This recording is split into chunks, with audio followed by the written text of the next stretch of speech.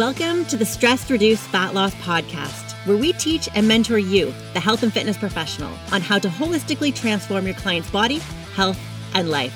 I'm one of your hosts, Sarah Fennell. Alongside me, you'll hear from Joe Arco, Ken Sylvan, and Bharat Oza. Each episode will have a combination of us sharing our 70 plus years of combined knowledge and experience in the health and body transformation industry. Our goal is to help expand your awareness of holistic transformations and teach you how to get deeper results for your clients. Let's jump into this episode.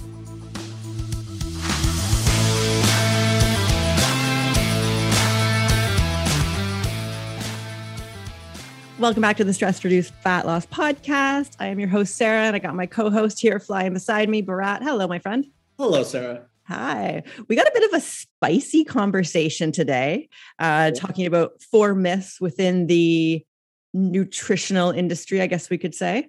Yeah. This will be an interesting episode because either our followers will get jacked up or they're going to go down. But we need to share the truth. Yeah. I do believe health is one of the most complicated and skewed conversation, and there's so many different perspectives on it. Yeah. And one thing I've learned in the last 2 years, especially with the current situation going on, is we all are very polarized. Like we have our set of beliefs, and so we always find things to prove that this is what I believe is true. We don't always look at everything objectively. And I'm guilty for that. Like I'm not perfect at all, but that is always interesting when we start looking at things outside. We're like, oh, wait. Oh, I didn't know that, and then I've had to change my opinions and beliefs quite a bit over the last 2 years about different things.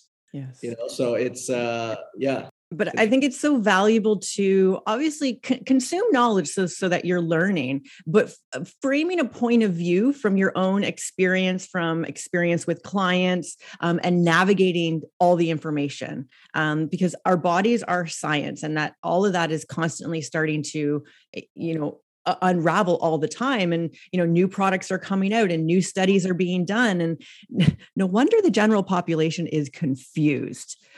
Because if I wasn't in this industry, learning and navigating and having conversations like this with other people and working with clients myself and working on myself, I would be completely lost.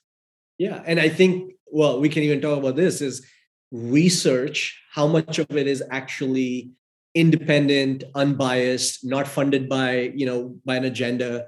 That's one whole podcast probably, but I think everything exists on a spectrum, and not necessarily everything is absolute truth. A lot of this, even what we'll share today, is relative truth, so we're going to talk about some interesting topics and some challenging and triggering topics. And we're not saying that's the absolute truth and that's what it is. But that's become from our experience, reading different experts, unbiased information, and even just seeing our clients and ourselves. And I think that's really important to share with people. Yes.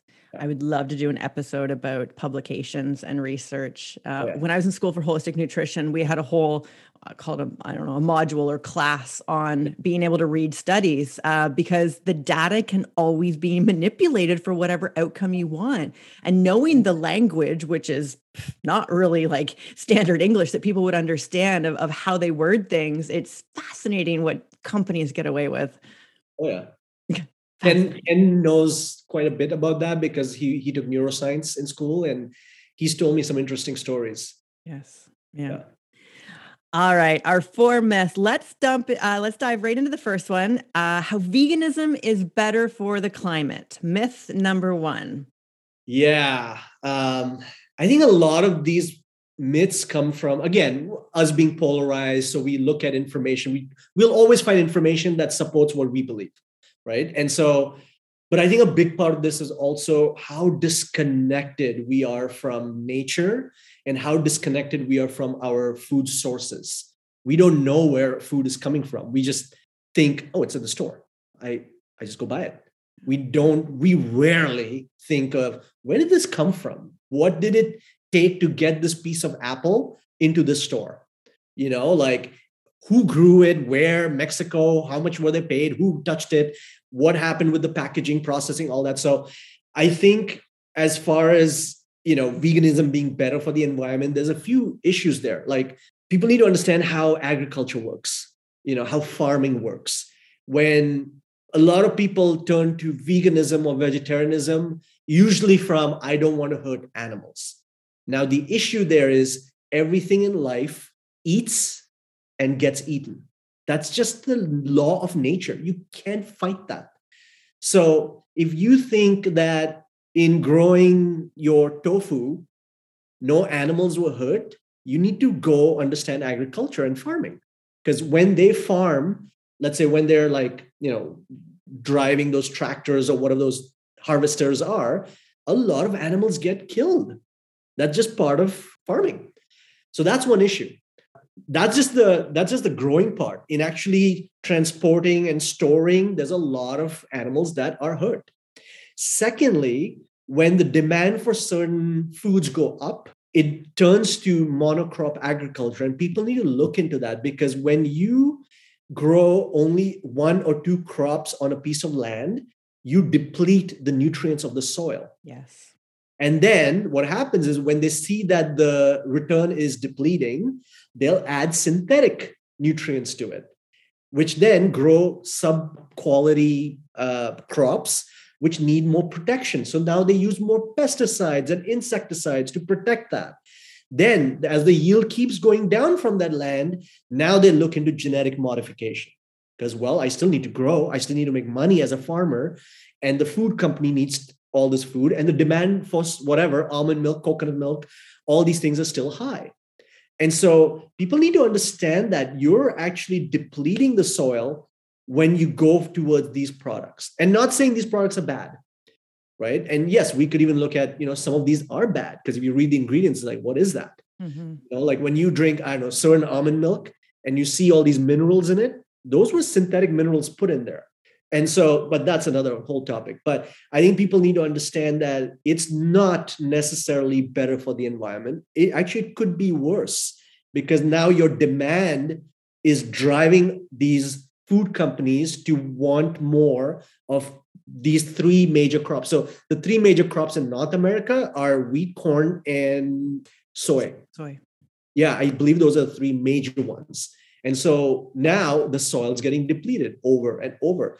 Versus when you do regenerative farming, where you cycle based on the seasons, you grow different crops, you nourish the soil. And not only that, you're actually nourishing the animals that depend, the birds, the animals, the insects that depend on the soil. And again, everything in nature is connected. Everything in nature is valuable. So if these animals and insects are dying, like bees, they're dying off. Mm-hmm. So you're not getting your fucking almond milk. You're not getting, and again, not only just vegans, vegetarians, but now people who choose to eat animal protein don't get quality animal proteins. Now, the thing about this also is, let's look at farming, not farming, I shouldn't call it farming, but raising animals ethically. Yeah. We need these animals because how they chew, let's say the grass, the gases they release, the poop, all of that is necessary for the soil. Plants are not pooping. Like, you can't regenerate soil without that poop. So there's a lot of issues there when you start thinking of, for people who are thinking that going towards veganism, vegetarianism, because it's better for the animals and better for the environment, that's an absolute myth. Mm-hmm. And a good book that is very unbiased is The Vegetarian Myth. It's an amazing book written by an ex-vegetarian. And again, it's not biased at all. This is based on her personal experience and then her going and researching agriculture. Because when she got sick from not eating animal protein long-term, she had to go look at her beliefs, and then she had to look at what's actually happening with agriculture. And it's a beautiful book that goes into much more detail about what's really happening. Yeah. I think it's easy to pick a side or pick a narrative without really forming your own opinion on it based on maybe headlines or what's gimmicky or what a meme says. And, really, if you're going to commit to something, make sure behind it what's really happening. Yeah. And not to say that don't be a vegan, don't be a vegetarian, but also know what the consequences are on you and the environment. educate yourself on, is it actually helping animals or not? What's it doing to the soil? What's it doing to the planet?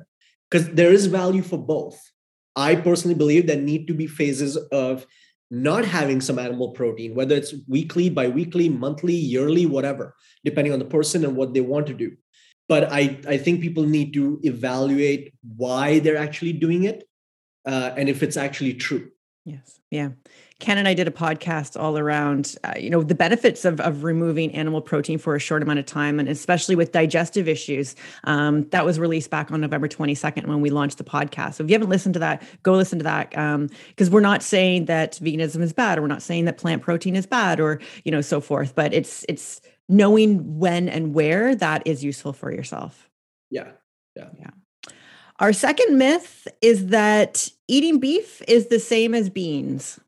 Or any other plant protein we can throw in there. Yeah, I think we need to look at how food is categorized. And again, this comes so much from the fitness industry, right? We think a piece of steak or chicken or fish or whatever is protein. That's it. There's nothing else in there but proteins. Same thing with sweet potato or rice. Oh, there's nothing but starch in there. Fats have nothing but just fats. The reality is all these foods cannot exist like that. They don't work like that. They don't exist that way because they all come with a set of nutrients that help absorb the protein and help digest the protein. So a piece of steak, for example, not only has protein, but has creatine, taurine, carnitine. A good quality grass-fed beef would have CLA, incredibly essential fatty acid for your metabolism and hormones. Will have B vitamins, will have D and K.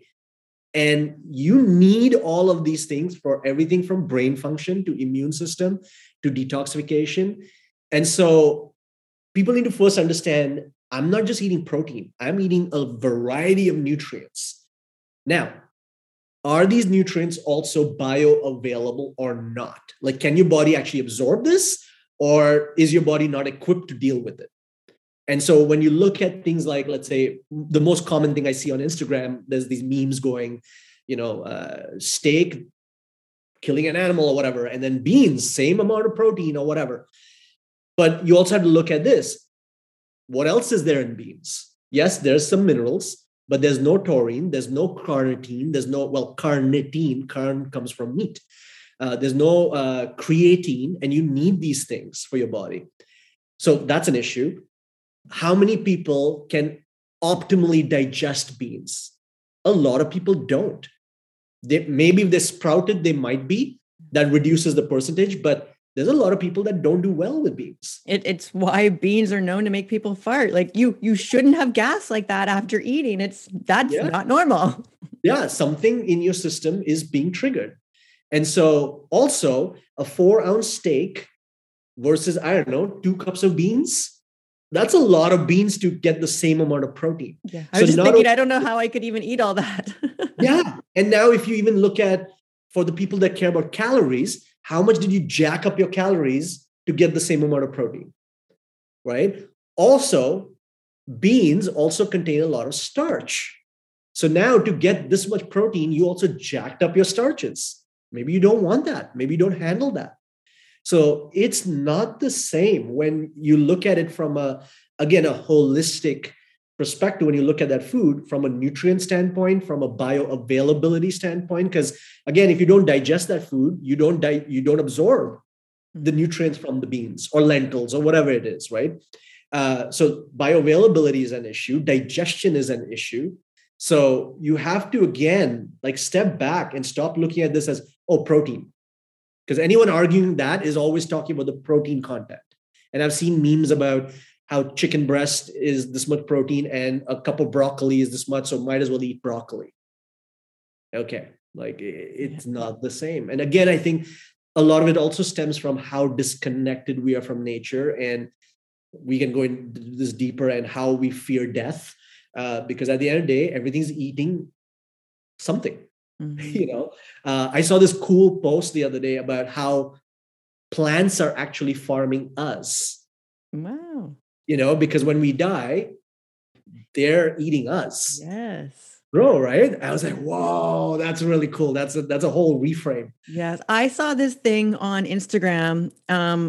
I don't know if this was real or if it was a joke, but it was your body can be put in the bulb of a brand new tree, and saw that. and you are planted as a tree in the bulb of its roots. And I was like, yep, that's the way I want to go. Yeah. Screw the coffin, sign me up for the tree.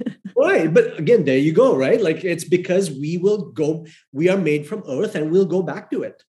Yes. And the more disconnected you are from nature, the more you're going to believe all these myths. Yes. So at the root, we need to go back to understanding the laws of nature, like killing an animal, again, doing it with reverence and knowing where it's coming from, and farming. Obviously, I'm not about industrial farming, animal farming. I support farms that raise them ethically and, support regenerative farming. So that's a whole nother podcast we could do. But so in no way I want to tell people that, go buy your, what's it called? The sliced processed meat or whatever, or shitty beef or shitty steak, or sorry, chicken or whatever it is. That's a whole nother side to it. But understand that it's not the same. It's not the same foods. It just can't be. Yes. Right?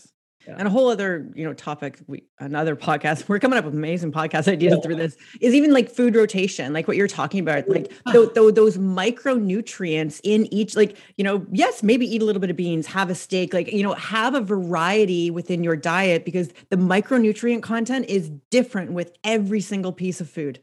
Absolutely. And again, this is why we need to eat a variety. And there's place for plant foods and there's place for animal foods. Yes. And you have to know, based on your profile, what can you handle and how much and when. Hello, fellow health junkies. Sarah here. I thought it would be a great opportunity for me to jump in and let you know about a free resource that we've created for you. We want to give you the number one protocol that all result-driven holistic coaches and practitioners give to get insane results with their clients. Results like easing digestive issues, increased physical and mental energy, accelerated weight loss, reduced inflammation weight, clearer, brighter skin, and a better sense of well-being. Go to www.transformationmentorship.ca/start. Let us know your name and email address, and we'll send you a detailed manual explaining this protocol, how to coach your clients through this phase, food replacement lists, and client tools and resources so that you can get in action right away. Transformationmentorship.ca/start. I've also left you a link in our show notes. Let's get back to the episode. Our last myth for this conversation is adrenal fatigue real? I love this one. Yeah, I think we all have experienced adrenal fatigue. Yeah. Let's break down what adrenal fatigue is classified as in case someone hasn't heard of that. So adrenal fatigue, basically, it could be two ways. Either you have had a history of producing way too much cortisol for too long, or not enough cortisol. So it could go both ways. Again, everything exists on a spectrum. But when you've gone through chronic stresses, not just mental, emotional, but like we've discussed in other podcasts, chemical, physiological, the adrenals, that are these glands on the top of the kidneys, get tired of just pushing cortisol and adrenaline all the freaking time. And so when it's time to make enough cortisol now, it doesn't make enough, right? Or when it's time to bring it down, it's not going down at the right time. It's gone on strike, basically. That's right. Yeah. It's for most people, that curve of cortisol is either inverted. So instead of cortisol going up in the morning, it's going down, or vice versa, or it just flatlines somewhere, right? Or it just stays at a peak. It's like the thermostat's broken in the system. Mm-hmm. So symptoms of that could be just tired all the time, brain fog, lack of motivation, lack of appetite, hair thinning, digestive challenges, sleep disruptions, all of these things. And if you go to any naturopath, I would say 80 to 90% of the times, they will put you on an adrenal formula, which is essential for a lot of people to start managing those symptoms. But what I have found in our practice is that's not the root issue, though. The root issue is the 5 keys that we discussed in another podcast. Like the digestive issues, the lifestyle, like you're just too busy, your lack of sleep, not having the right amount of nutrients, your hormones being off. I believe that adrenal fatigue is actually a symptom of all these 5 keys being disrupted. 100% agree. Right? Instead of it being the main issue. Yes. It's like what is causing that stress? What is causing the adrenals to burn out? They don't just overload for no reason or because you have a busy schedule. I can even attest to this from an extreme perspective, being sick with breast implant illness and Epstein-Barr. Every time my life got a little busy, like around launches and so forth, I would just freaking crash afterwards. But it's because like my immune system was overloaded. I had yeast, I had parasites. It was so much inflammation throughout my body. It was just too, it's like that one, it's like the domino, right? It's that one that just cascades everything else. Exactly. And so those are the layers we need to look at. And that's what we teach our coaches to do through the assessment process is let's look at all that. Let's not just say adrenal fatigue. Yeah. Right? Yeah. I never thought of like just labeling that as almost just another Band-Aid. It doesn't get to the root cause of like what is causing that adrenal fatigue and how do we bring that body back to homeostasis? Yeah, for sure. Yeah. Oh, wonderful. Wonderful. Spicy. Anything else you want to leave our listeners with here as we wrap up this episode? I think just two books again, The Vegetarian Myth, and the other one is Sacred Cow. Those would be 2 books I would encourage people to read and educate themselves because they're very unbiased. They're very, based on true research and what's actually happening in the agriculture industry and the animal farming industry. And so, again, going back to nature, right? Just connecting with nature and understanding that, okay, everything depends on everything. Everything eats and is eaten. And then what happens? How's our food actually being grown? Where is it coming from?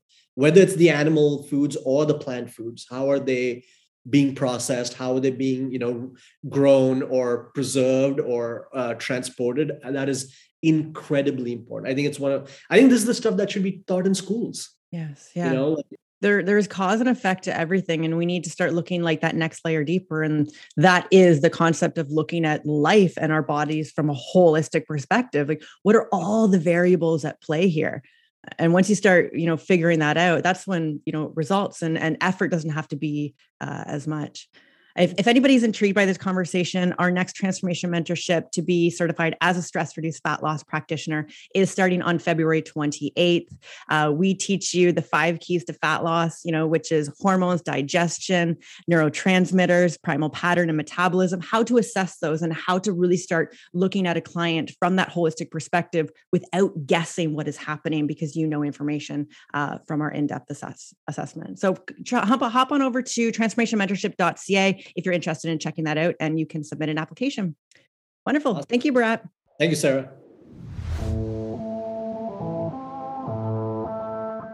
Thank you so much for joining us on this episode here today. Let's hang out over on Instagram at Transformation Mentorship. And better yet, take a screenshot of this episode, upload to stories, tag us, and let us know what you loved about the episode. We'll see you next time.